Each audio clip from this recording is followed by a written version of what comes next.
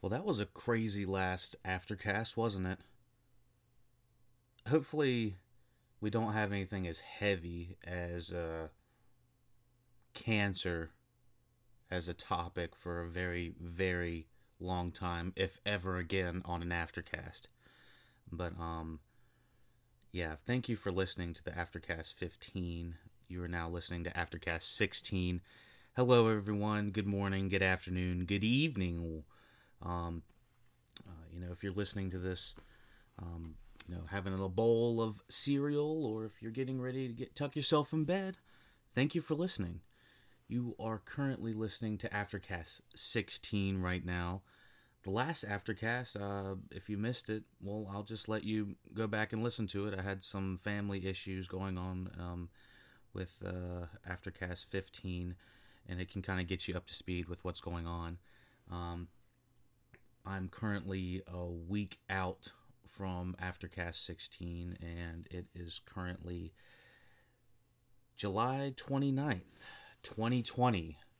My lord, this year. What in the world?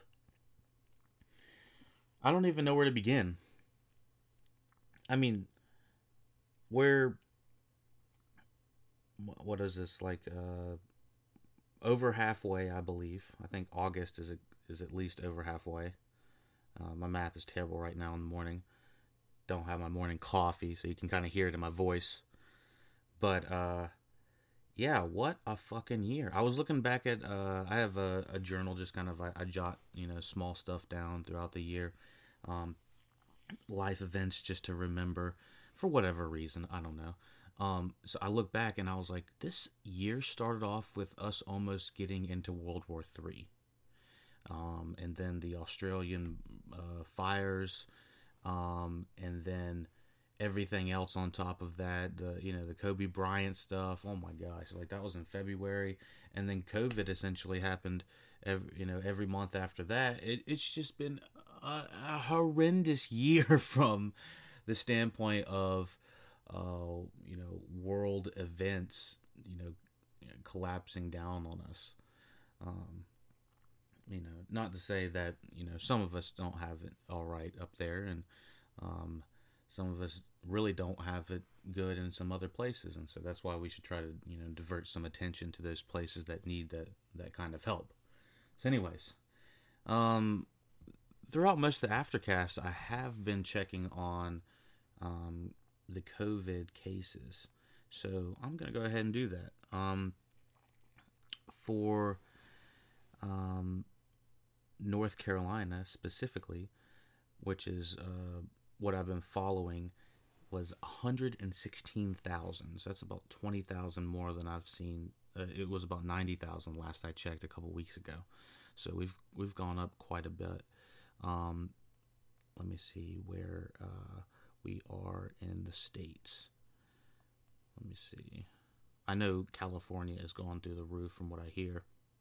Um, in the total United States, we have 4.43 million confirmed cases, mostly in California, Florida, and New York.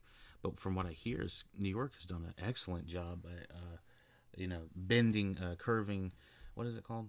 Bending the curve. I don't remember at this point. I've been trying to stay away from news for the past, I don't know, like month. Just trying to relax as much as possible because I knew this was going to be a stressful last summer. I didn't know it was going to be this stressful, but yeah, I just wanted to keep that on the back burner. I just wanted a little bit of time out in the sun before things got kind of doom and gloom, kind of. Um, so, from what I hear in the worldwide news of movies and stuff like that, uh, I guess on the big scale, everyone's trying to figure out what the biggest next opening box office movie is going to be to quote unquote save the box office, because movie theaters are in jeopardy. So these these movies like Christopher Nolan's Tenet and Disney's Mulan are fighting to get a decent spot on, I guess, the fall calendar. But I mean, as we know, we've seen movies being pushed back since March, since the beginning of COVID, we knew that movies such as the Universal movies, what was it, The Fast and the Furious, I think it's 9, and the other one is No Time to Die, the new James Bond movie.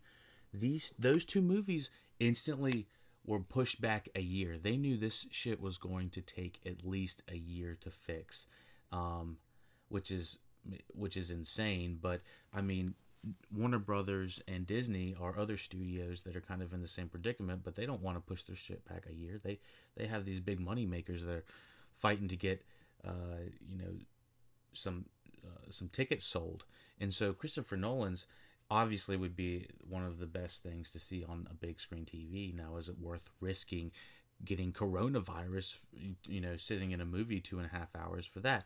I don't think so. You know, I don't think any movie's worth getting some sort of possibly fatal illness or something that you could pass a fatal illness to someone else. So, yeah, I kind of,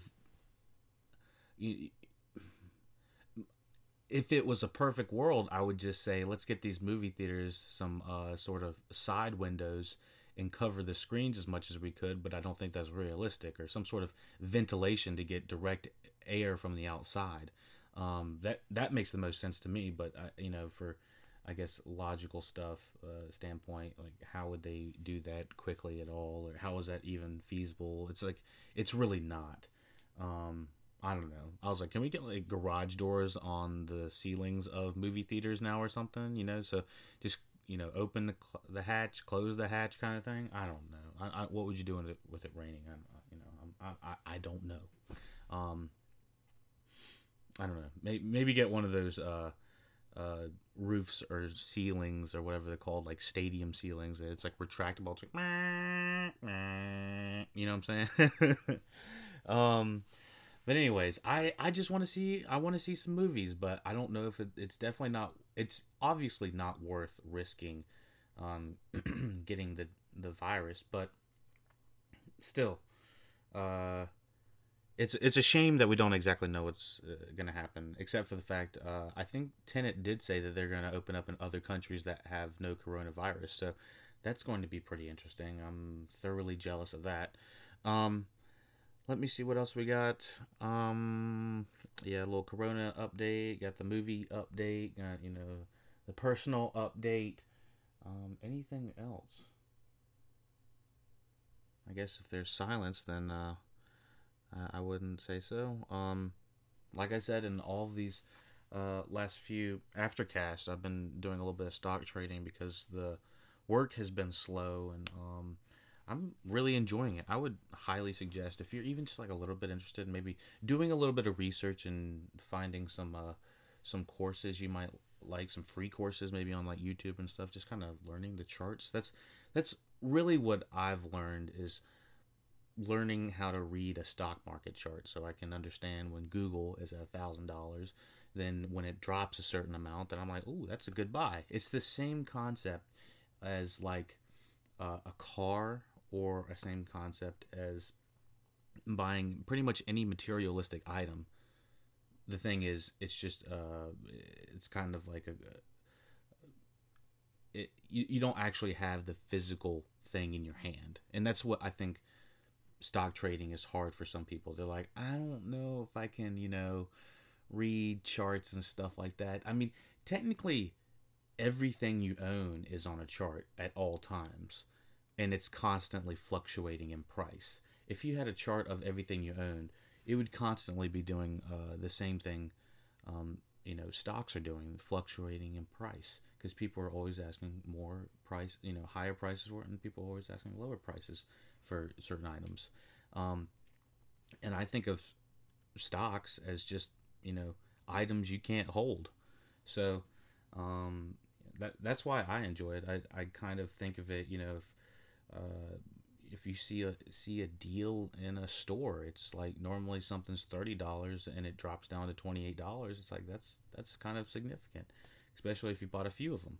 And so, you know, you get, you know, $2 off, $4 off, $6 off, depending on how many you bought. So people are like, oh my God, he's starting to talk about stocks.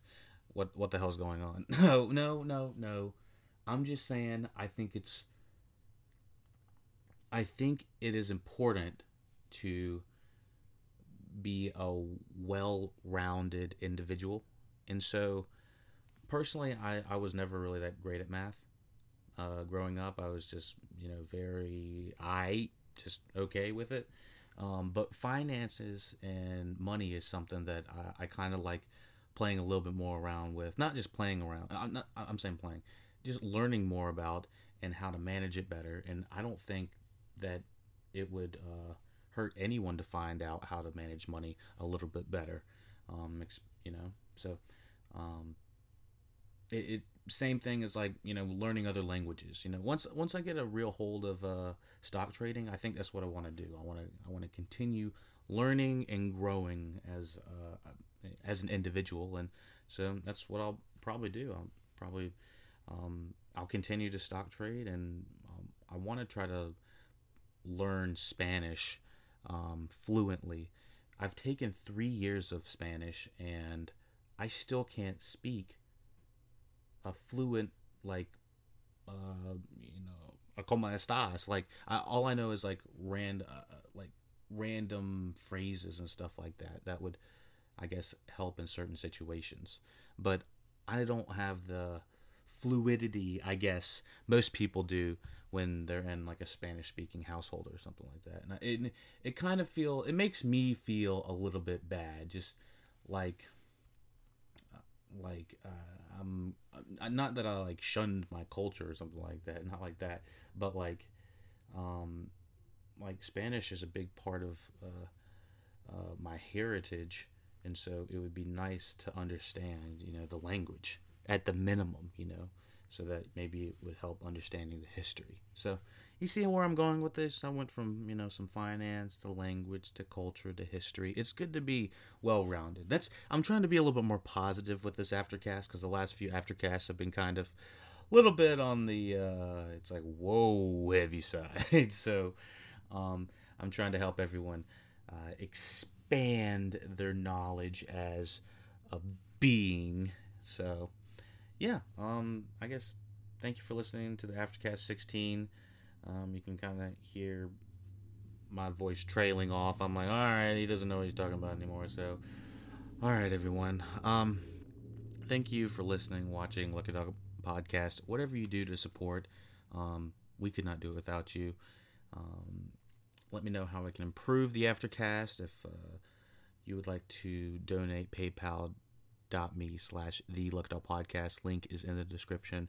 We have all of the social media links below, starting with what are we starting with? Oh yeah, the email luckydogpodcast@gmail.com, Twitter luckydogpodcast, Facebook group is below, twitch.tv/luckydogpodcast for all the live streams, Instagram luckydogpodcast, YouTube Look It Up Podcast, Discord link is below. Yeah, you can join the group. We also talk stocks and other more worldly stuff in there as well. And if you want all these podcasts early, I try to tell it everybody. I try to tell them. I've been trying to tell them that all you got to do is just subscribe. YouTube, you'll get all of the audio early. If you want the full audio, you're going to have to subscribe to SoundCloud and subscribe there. So it's good to have both, just in case. You got the YouTube to get the first early access, and then you get the SoundCloud for the full mastered audio. And yeah, YouTube doesn't allow certain things on there, and copyright's a little crazy on YouTube, so they're slightly a little bit more reasonable on SoundCloud. So yeah, check them out. Thank you for listening. Look It Up Podcast. Take it easy.